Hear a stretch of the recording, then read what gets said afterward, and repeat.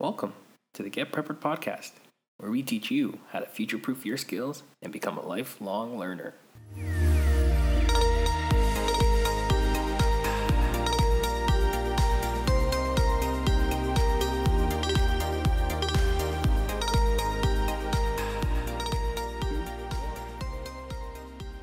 Perfect. I'm here today with Amir Bozorgzadeh from Virtual Leap.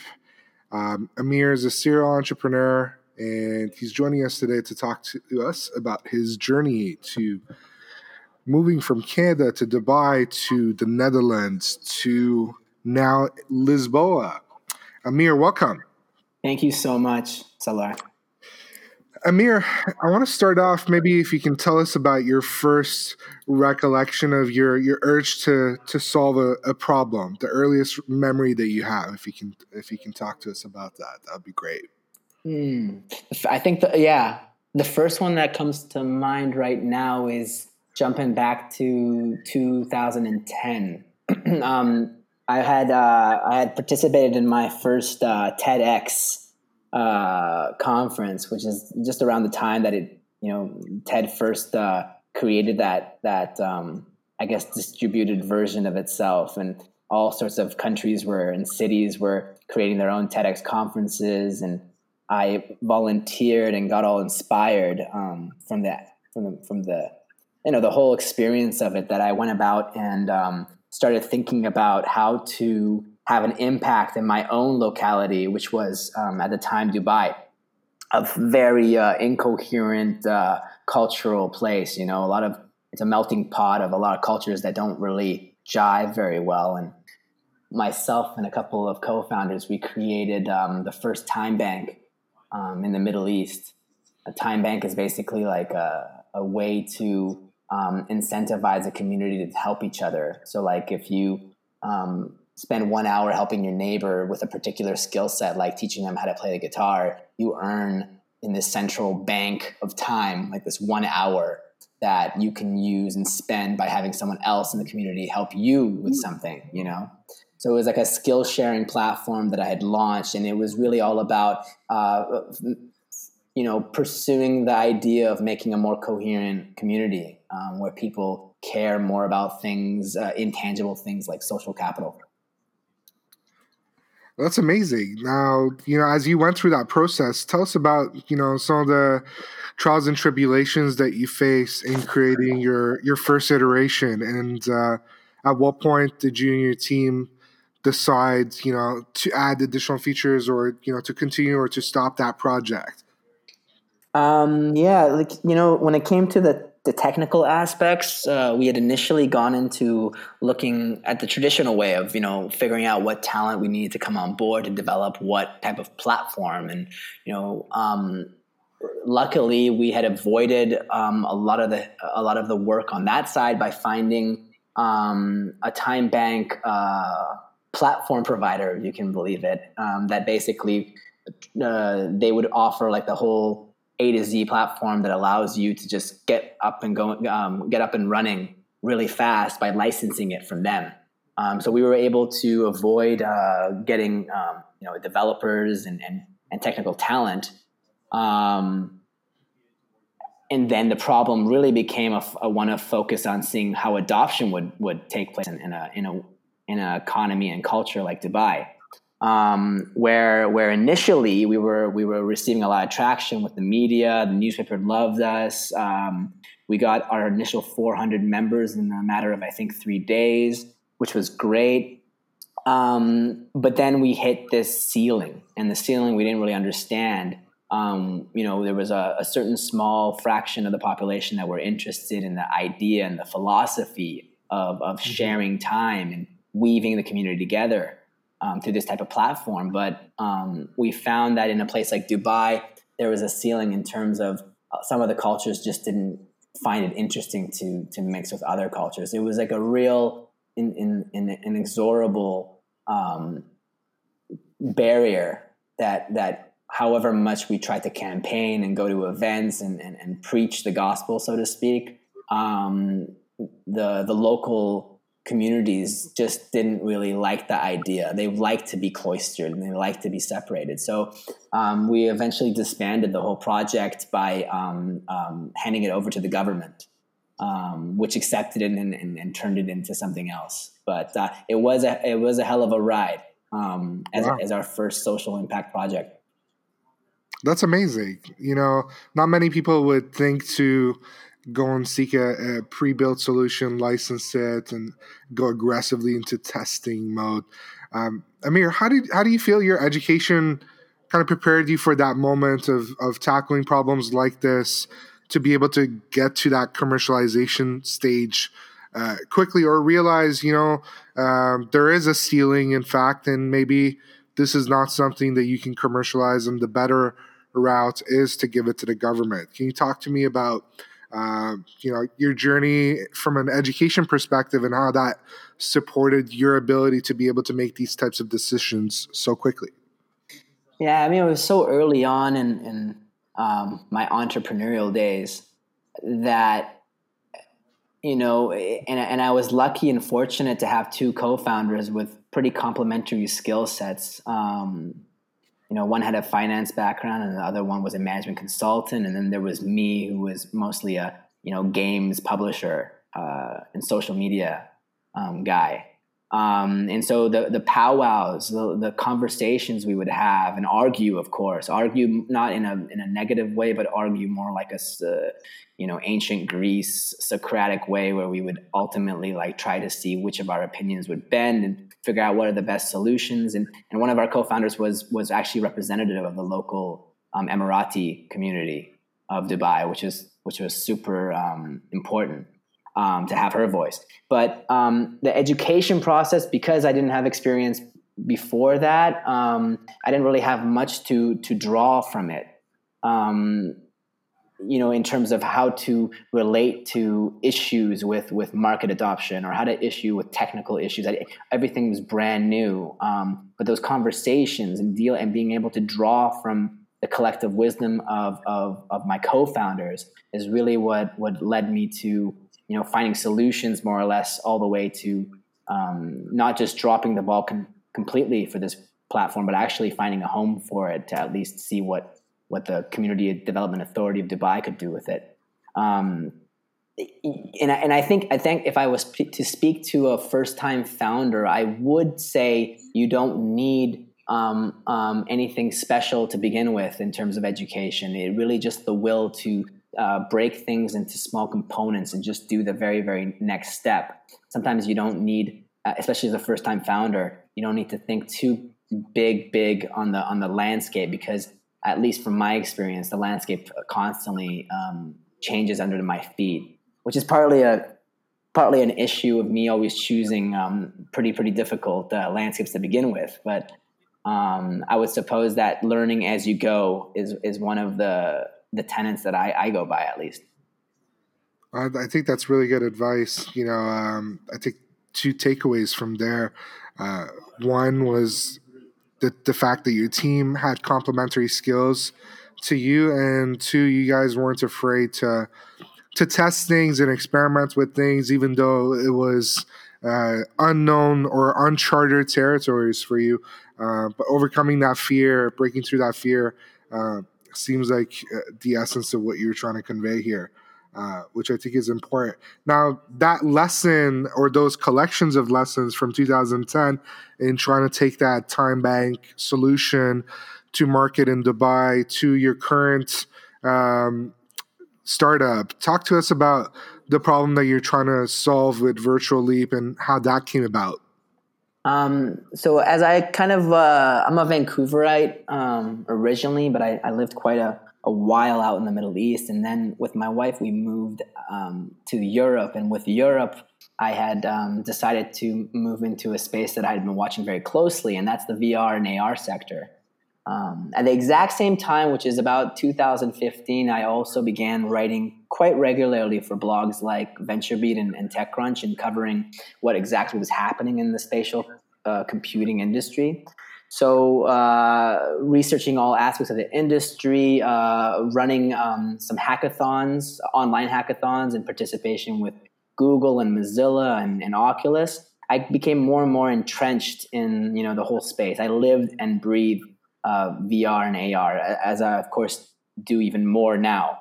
But from the vantage of doing hackathons, from the vantage of being a writer that was researching the space, I was able to spot an opportunity, which was first and foremost one that connected to my background as a market researcher. I found that with VR and AR, a lot of what was missing was best practices native to the industry. You have this brand new kind of sector that has an additional dimension, literally, than traditional digital markets and industries. And so it needs new kind of native metrics and native models that are inherently designed for the new paradigm. For example, how do you do advertising models in VR and AR? Do you just copy and paste what's happening in banner advertising and take that to an industry that has an additional dimension of freedom and experience and user design? I found that to be not the right solution, and I found whenever people did do copy and pasting, they created an awkward mismatch. And so our first foray into the sector was to solve that. We developed an algorithm called the gaze-at ratio, which was all about detecting and measuring how much attention users paid to particular objects. And we hoped that would be able to drive the product placement model in the VR and AR industry, a sort of a seamless form of advertising that we believed would keep the integrity of the content intact the whole way through and make advertisers money and make everyone happy, but not disrupt the user experience. We went to an accelerator in Silicon Valley, Boost VC. We refined the algorithm. But once we received some money from a family office in New York, we gently pivoted into not just algorithms that took into account your attention levels in relation to objects, but actually it turned the whole thing around and started looking at what is the human condition now in a VR and AR setting. Because we found out and discovered that these devices, VR and AR alike, they capture a whole new breed of metrics that have never been able to be captured before, which are essentially body language. Body language can be tracked. And by body language, I mean the autonomic nervous system, subliminal and unconscious movements and gestures that we are typically unconscious of personally, but that these devices are so well designed and listening to us that they can actually, we can actually create native metrics that allow us to translate biometrics into emotions. We can know whether someone is agitated, nervous, or uncomfortable in some shape or form, or perhaps even bored out of their minds, which is something that from a digital standpoint has never been a layer, the depth of analytics that has ever been possible to capture. And then as we were developing this technology, we realized that finding actually customers and clients for it was quite difficult because you're treading into blue ocean. You're treading into a market that doesn't really exist. And so you're trying to invent needs. And that's really an awkward place to be as an entrepreneur. You're really in a danger zone when you're not actually addressing a real market need. And so we started going, okay, we have this IP that we've developed after a year of R&D. Now, what can we do with it personally ourselves and bring ourselves back into the driver's seat? And so we decided to move and bundle in all of our IP and become the very first brain training app in VR. So more or less taking the model of brain training apps like Lumosity that has 85 million members around the world, and a variety of its competitors like Peak and Elevate and Brain HQ. But take them and take brain training to the next level thanks to what VR and AR devices have opened up. It's a really exciting space that we've actually just pivoted into in the last couple of months. In fact, I debuted the pivot last week in New York at the Games for Change Festival. And we're really gearing now for a beta launch this September. That's amazing. I mean, to go from such a specific technology and identifying that gap in terms of analytics in the VR AR space and evolving the tracking to now, finding that cross section for brain training. It seems like you're really onto something. Um, Amir, how did you validate this with the marketplace before you guys decide to make the pivots? And I know you mentioned you're getting into beta release, but who were some of your early testers when you guys decide to go this route? Well, I mean, but the good thing about switching to brain training is that first and foremost, it is a technology that has been made accessible. In the case of Lumosity, through 2D screen-based, tablets and smartphones, Yep. but it's been made accessible particularly for the growing needs of the aging population. Mm-hmm. So, fending off, cognitive challenges like dementia and Alzheimer's. It is a social impact play that is based on a real need in the market and is used in a variety of settings for that target market. So in the sense of clinics or research institutes specifically for the treatment and research of conditions like Alzheimer's. So there are plenty and abundant areas where experimental technology is already being applied for that sector. The only thing that's changed when Lumosity appeared was, we realized that there's a whole other general population of people who are super keen to not just be fit in terms of their body, but be fit in terms of their brains. And so that now there's this huge trend and growing popularity of people like myself who want to always stay sharp and develop ourselves to our maximum potential. So when it comes to testing it, I think we're basically just following the same gravy train that the 2D apps have emerged from. We're in fact an extension of them.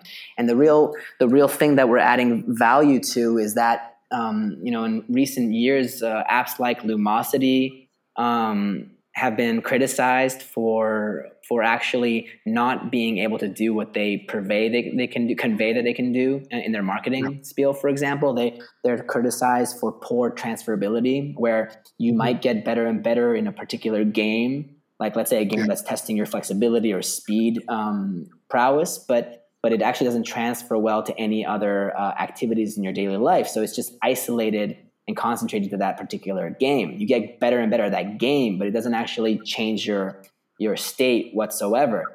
And what we found, at least with our cognitive scientists and the neuroscientists that we interview, is that has always been doomed to be the case, because the scientific experiments that these games are designed based on were never designed for a 2D app. They were designed in the real world to treat people in the real world. And when you translate that three-dimensional kind of scientific experiment into a 2D app, you lose a lot in the translation.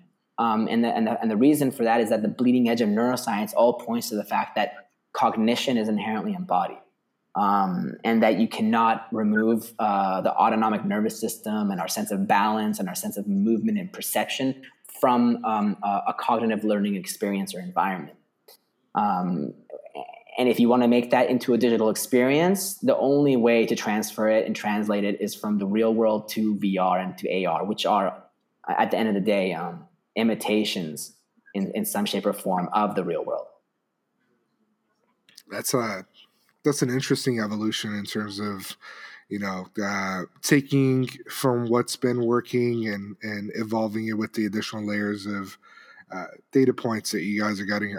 I'd be curious, in 6 to 12 months from now, looking at micropilots with hospitals or different medical institutions that are, focused on dementia or, early onsets of Alzheimer's, and them testing your technology and doing different A/B tests or focus groups just to see the efficacy of the solution to counteract some of the criticisms that your 2D type competitors have received. Another area that as you were explaining this, comes to mind is kids with autism or ADD, ADHD, or the hybrid of the two. That could be another interesting area as well. I'm sure you guys will keep us abreast of the evolution of your research. Absolutely. I mean, now, the thing Amir, is, no, sorry, I was just going to say, like, it's a really like big territory as well. I think kids research and kids application is a really interesting area too. There's a lot of new innovations, particularly targeted for dyslexia and ADHD. And I think one of the best ways to do it is, like you said, start general and then start to work down into the various clusters that you can kind of target. Absolutely. Now, as you've gone through this process, it seems like the breadth of your team has become fairly talented and technical. How did you realize you had the right team for this particular startup? And as you evolved, I think you mentioned, interviewing neuroscientists and cognitive scientists. Tell us about the pathway from, obviously, you identified an opportunity and a problem within this space, but how did you realize you had the right team? And as your solution evolved, as you received the initial seed funding from that family office in New York, tell us about how you realized who to hire next and what the gaps were within the team, and where you guys are today, and potentially who your next hire would be. Yeah, because I showed you, I basically can describe maybe two and a half pivots within a 2-year spell. And in the beginning, there was no need for neuroscientists until we discovered the innovation opportunity in terms of being able to track body language and make it into a mathematical formula that allows us to actually, to some degree of certainty, understand if what their emotional state is. That discovery led us to the need to hire people with that specialty of a neuroscience background. And as a neuroscientist background element of our team, began to develop and research how to invent, these types of what we were calling neurometrics. They took us as far as we could go until we realized, again, to pivot into a specific application of brain training. Now you need people of a even different specialty. And so now we started hiring cognitive scientists, and we have 2 cognitive scientists now based out of our Berlin space at the Deutsche Telekom's tech incubator there. It's a 5G enabled workspace. And so we have them, working on that. And then we had to actually part ways with the previous neuroscientists who didn't have the gaming background, the serious gaming background. And then that now as we're expanding into the brain training kind of space and really going, doubling down more or less on the investment and preparing to launch the product. Now we're seeing that we need to have all sorts of more, before these would have been luxurious roles that we didn't need to necessarily include, but now they're becoming quite essential. We need a second game developer. We need a second 3D artist. We need we need a person who is finally non-technical, because at this stage, I'm the only non-technical member of our 10-person team. But now there's a scenario where once we launch, it really comes down to what are the skill sets in terms of actual market rollout.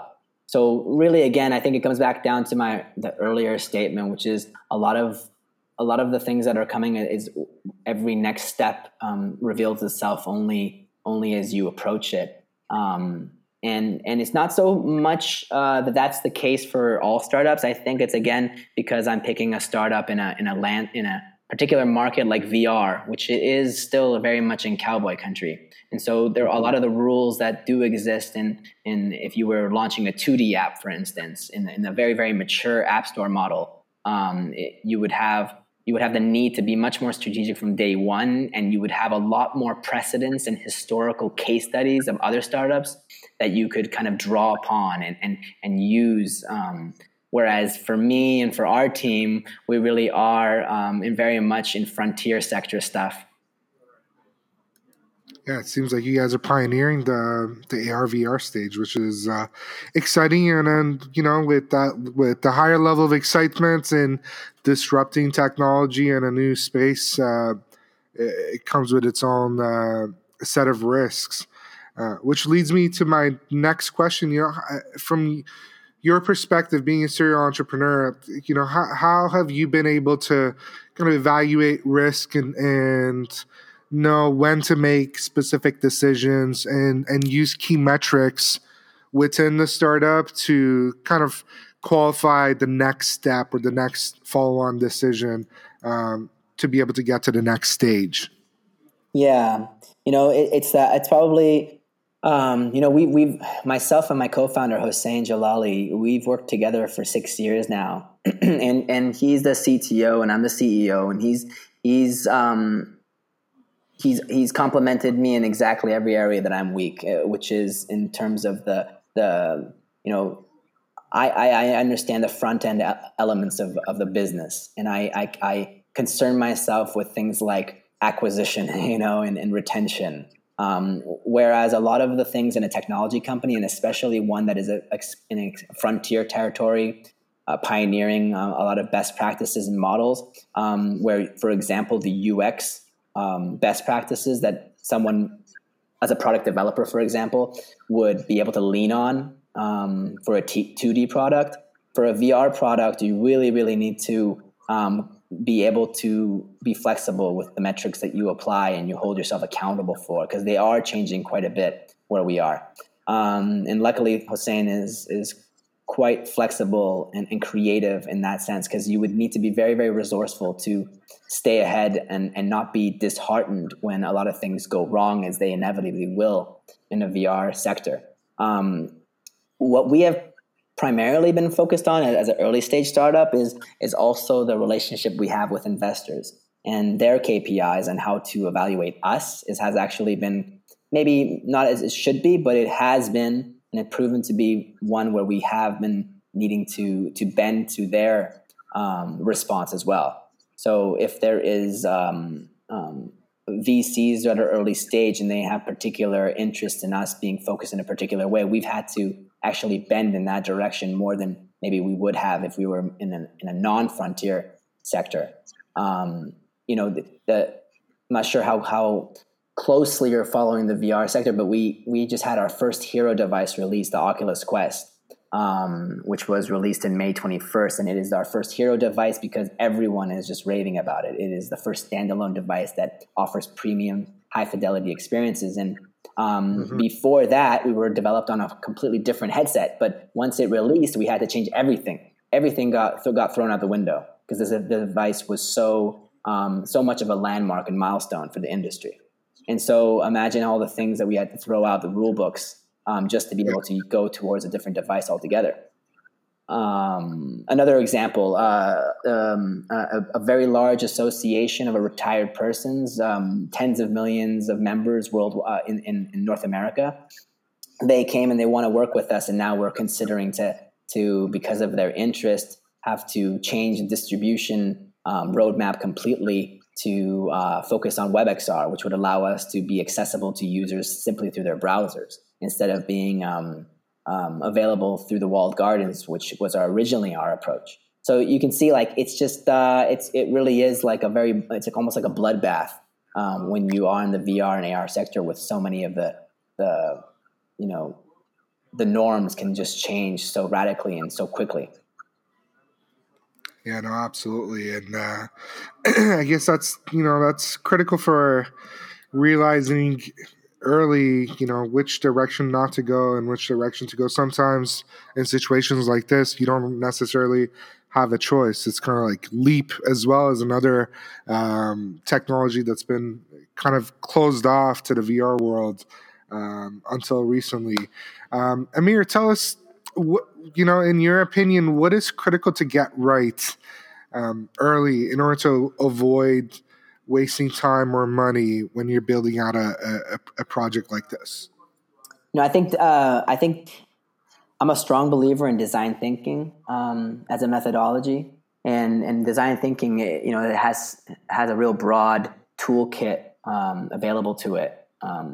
But a lot of the methodology relates to really stepping into a fictional character that embodies the type of ideal customer that you would be envisioning your product as servicing or helping or benefiting in some shape or form.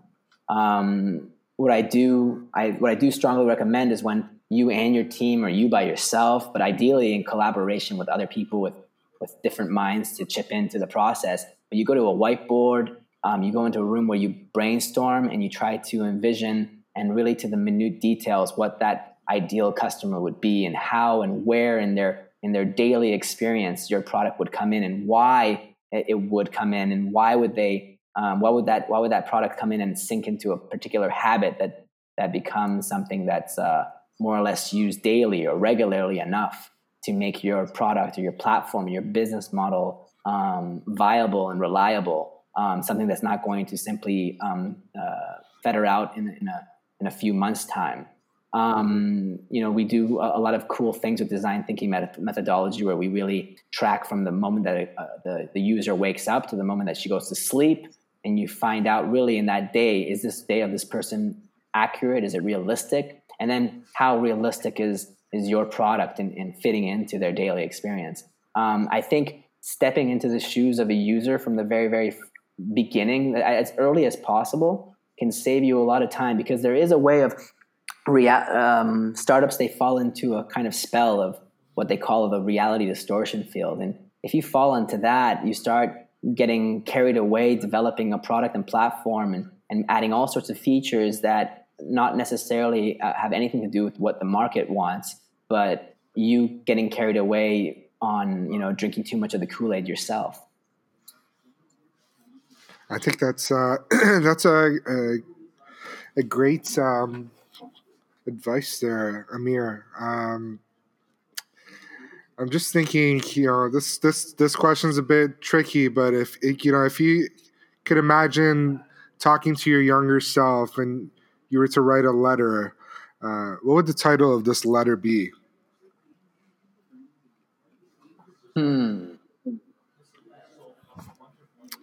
I did warn you to say it was going to be a bit tricky.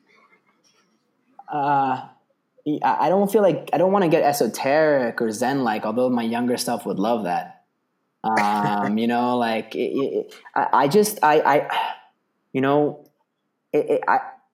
don't want him to. I'm not giving you the title yet, but I'm trying to work with this with you here, because you did do me with curveball, and I know this question. I've heard it being used before. I've just never applied to myself, and it's not that it's canned at all. It's a really good exercise, but the thing about youth and younger ages and so on, it's not that they can't achieve exactly what they want despite less experience. It's that I suppose my younger self thought it knew much more than was even possible for him to know, and he took himself so much more seriously. So I mean, and that seriousness, overtaking yourself seriously, it can blind you from the humbleness or humility or the capacity to appreciate the finer details of small things that you just overlook when you're younger and rushing, And I suppose I would have a bunch of options for that letter, but I would say the title would be "Take Yourself Out of the Equation." Very interesting. To close off, in contrast to that, or to complement that, perhaps, what is or where is something that you failed, in the last, let's say, 10 years, but as a result of that failure, the lesson or the journey that you went through, and the key nuggets that you were able to take away, or any advice that you're able to impart as a result of having gone through that journey and have experiencing that failure? Maybe we can wrap up with that question. Hossein and I, we about, I think 5 years ago, we were producing a mobile strategy game based on 1,000-year-old poem by a Persian poet named Ferdowsi. It was basically our version of Hercules, based on the our version of Hercules is called Rostam. I think you know. So, and we based this game on this character, and it was a strategy game that we found a lot of value in, and we found all the elements and took care of all the ingredients that would be required to produce a game, in terms of partnering with a development an agency that that was reliable on the technical aspect. But we found that finding investment for this project was extremely easy and very, very easy to find, which was surprising. It was an angel investor that everything just seemed to go a little too smoothly, and we were happy with that. And it was only after about a year into development and getting ready to launch the product that we realized the angel investor was quite fraudulent with some of the commitments that he had agreed on, so wholeheartedly in the beginning. And what I won't get into the details of it, but the point is that there were in fact a lot of small clues and hints that it was too good to be true the whole way through. But that when things are going really, really well, it's maybe at least our human nature or some observations of ourselves that we were blind to all sorts of details in the landscape and in the journey. And so I would say the lesson learned for us was to always play things according to best practices, to be cautious, not in terms of paranoia, but to do your due diligence in all shapes and forms and in all ways possible, so that you know very, very well that the road you're going on is a secure one. Amir, thank you so much for that and for joining us today on the Get Preppered podcast. And we look forward to following your success and looking at the evolution of Virtual Leap over the years. Thank you so much for having me on board.